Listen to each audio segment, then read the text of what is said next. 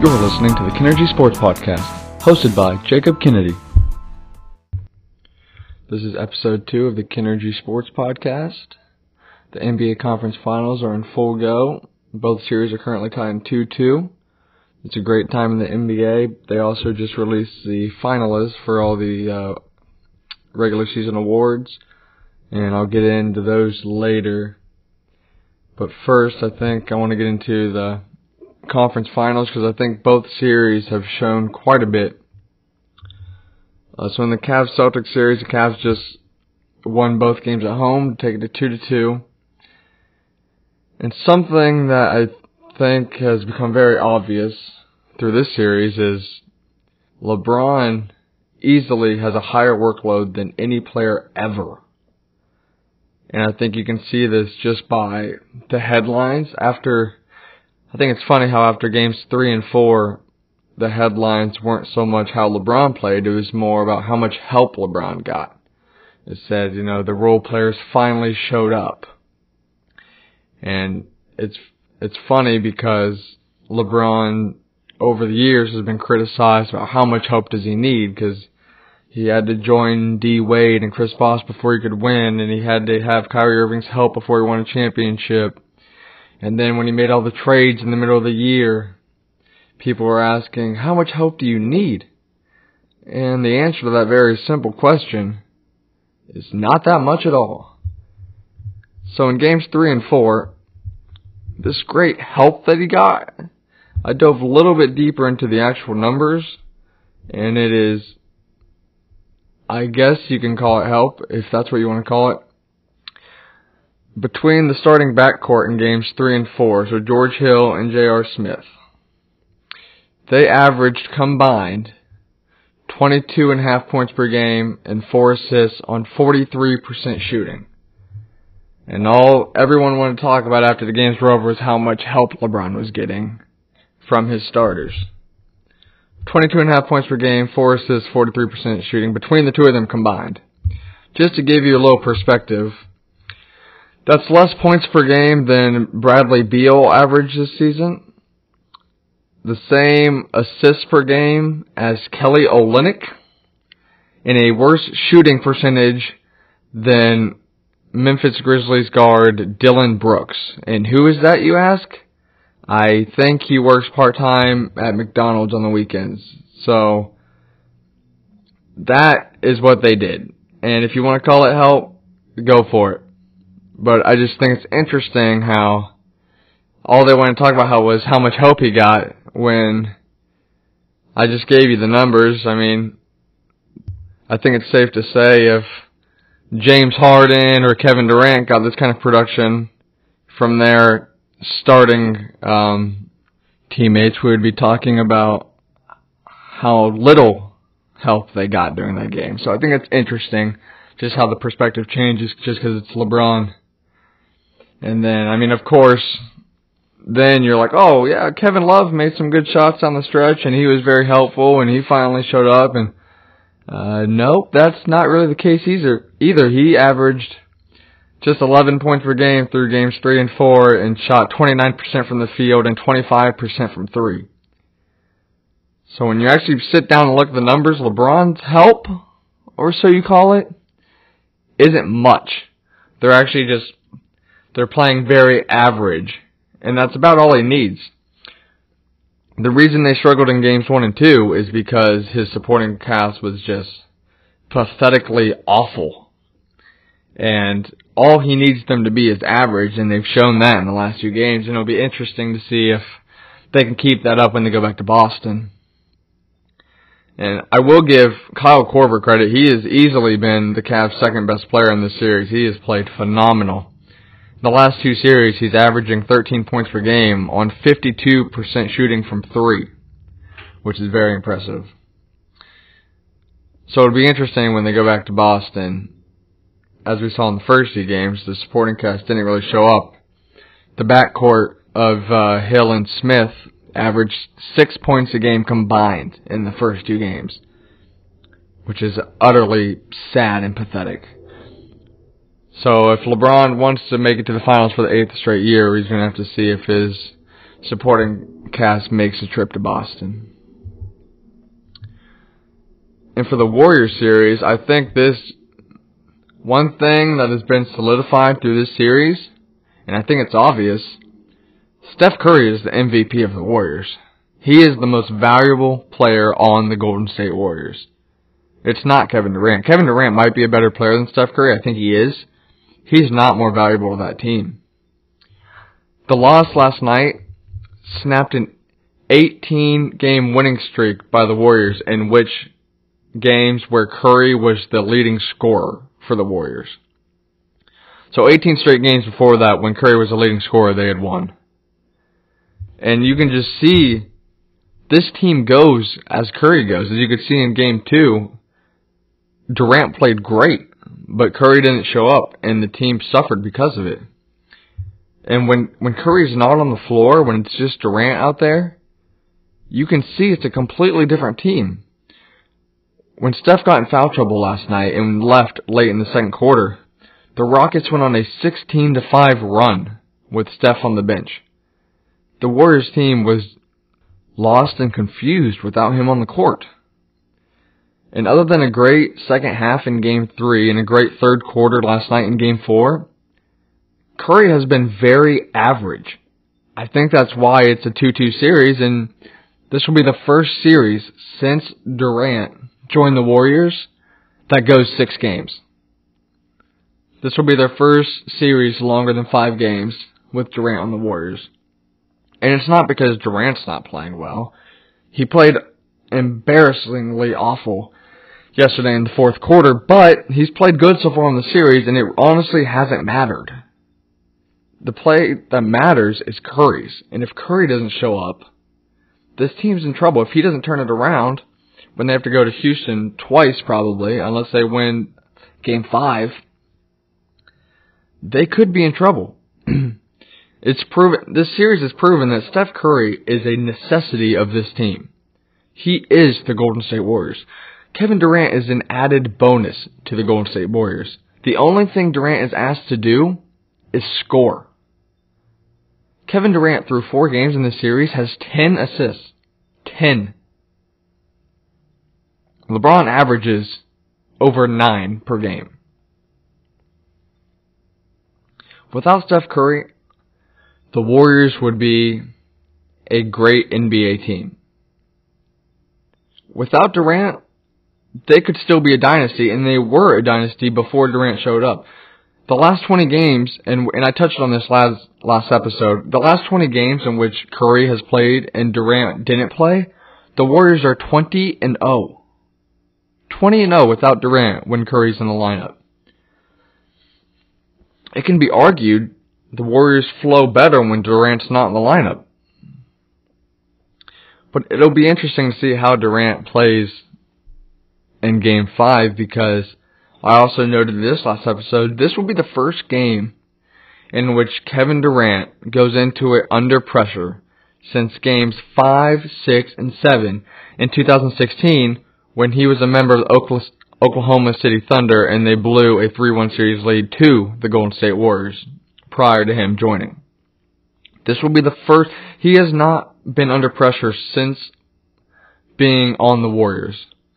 Honestly, the closest thing was last night. The second half, or the fourth quarter, Durant was finally under pressure, and he finally had to come through, and he was terrible.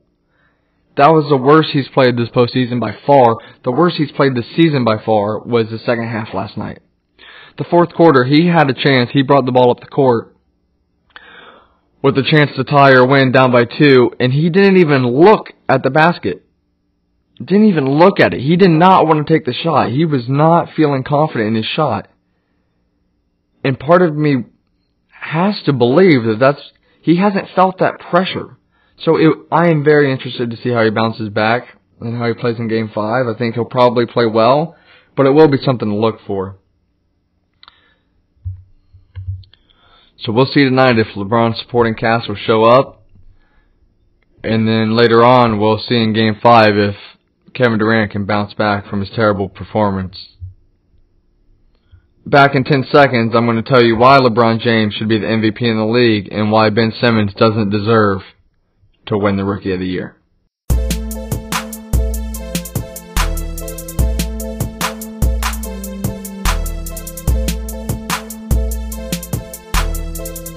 So earlier this week, the finalists for the NBA regular season awards were announced.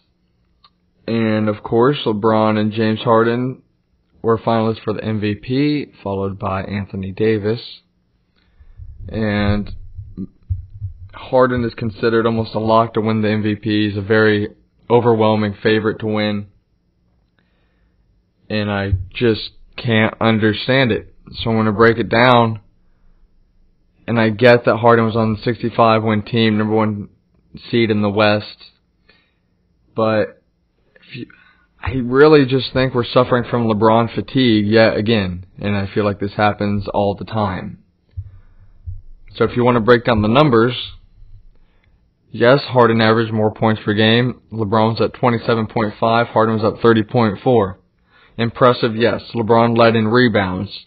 LeBron led in assists. LeBron led significantly in field goal percentage by 10% on field goal percentage. And you would think, of course, Harden's deadly from deep. So of course he has to have a higher 3-point field goal percentage, right? Yeah, not so much. They have the exact same 3-point shooting percentage.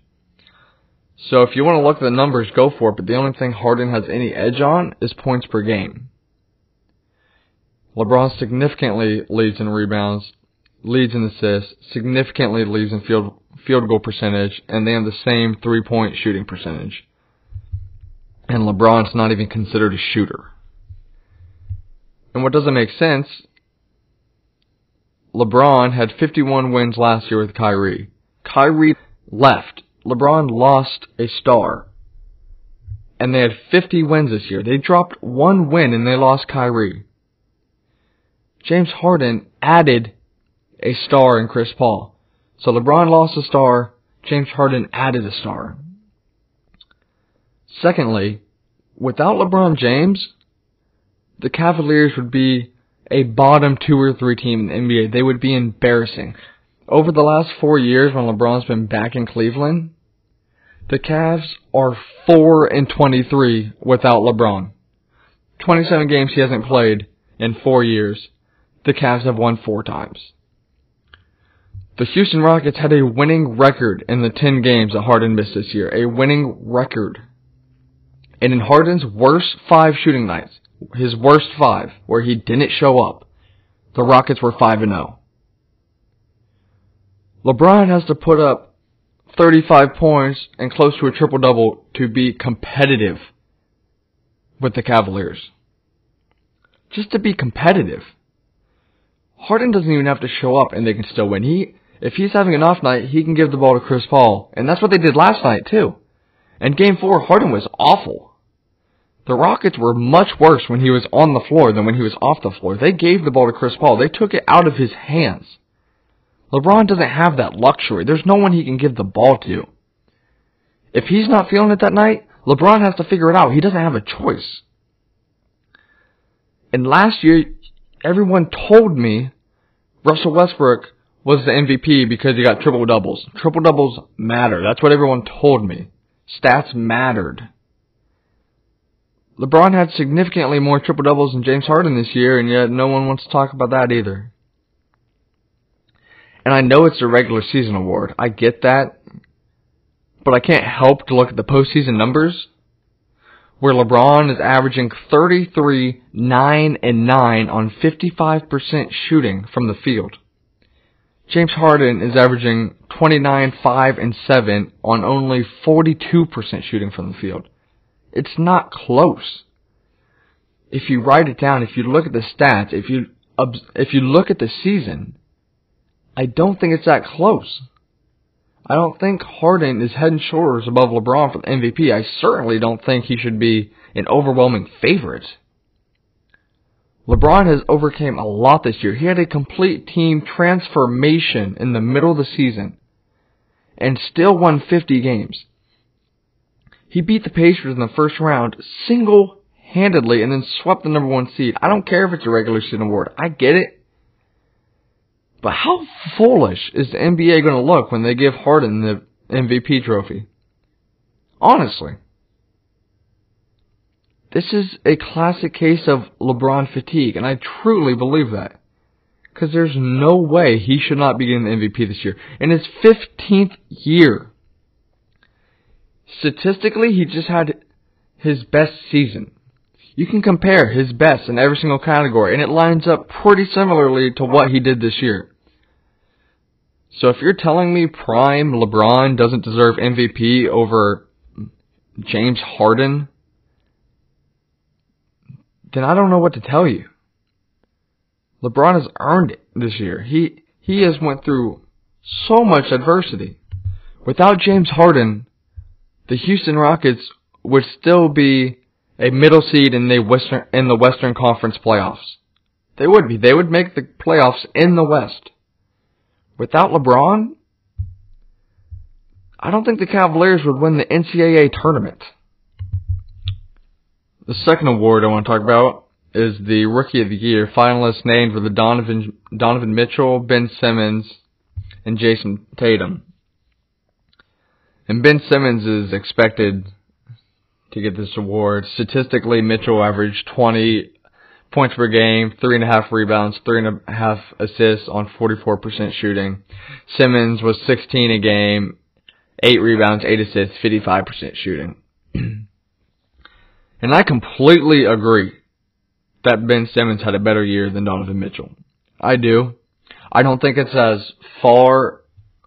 Most people think Simmons was head and shoulders better than Mitchell. I don't. Donovan Mitchell was the first rookie since David Robinson with the Spurs in 1989 to be the leading scorer on a team with at least 46 wins. The Utah Jazz were led by Donovan Mitchell, a rookie, and they won 48 games in the West. That is beyond impressive. That is spectacular, and he is their star player. He really is. And he also broke the rookie record for most three-point field goals. So I think statistically, it really is closer than what people think. I think Simmons had the better season, but he does not deserve to win Rookie of the Year for a simple reason. He's not a rookie. And I know people have said this before, and some people are probably tired of hearing it, but he's not. A rookie is defined as a member of an athletic team in his or her first season in that sport. That doesn't sound like Ben Simmons to me. He's basically a redshirt rookie. There's a reason college football classifies if you are a redshirt or if you are a true freshman, because there's a significant difference. Ben Simmons was able to sit, I know he was injured for most of the year, but he was able to sit and learn an NBA system, practice with NBA players, travel with the team, while Donovan Mitchell was playing in college. Donovan Mitchell came straight to the NBA and didn't get that luxury of having a full year in advance. You can see in college football, you know, when they say redshirt or true freshman, there is honestly a significant difference. It's harder to be a true freshman and be a star than it is to be a redshirt freshman and be a star. When Johnny Manziel won the Heisman as a freshman, he was not a true freshman. He was a redshirt freshman. And also, NBA players, this is one of the rules or regulations in the NBA. NBA players can get their second contract, can sign their second contract after 3 years in the league. So, according to Ben Simmons' contract, he is a second-year NBA player because he will be up for a new contract after next season. So according to his contract, he is a second-year NBA player. So how at the same time can he be considered a rookie? He is a great player, do not get me wrong. I think he's going to have a great career. He's going to be one of the better players in the NBA for a long time. And yes, he probably did have a better season than Donovan Mitchell. But getting a full year in the system, getting a full year with your teammates, getting a full year of traveling with the team, that makes a difference. And people are just looking over that like it's no big deal, but that is a big deal. There's a difference between a redshirt and a true freshman in every other sport. In college football, it's a big deal. Ben Simmons is a redshirt rookie. Donovan Mitchell is a true rookie. Donovan Mitchell deserves Rookie of the Year, and he should win Rookie of the Year. Ben Simmons is going to have a great long career. I think both of these players will. But I don't think redshirt rookies should be eligible for Rookie of the Year. Thank you for listening to this episode of the Kennergy Sports Podcast. Make sure you follow me on Twitter at Jacob_KENN2.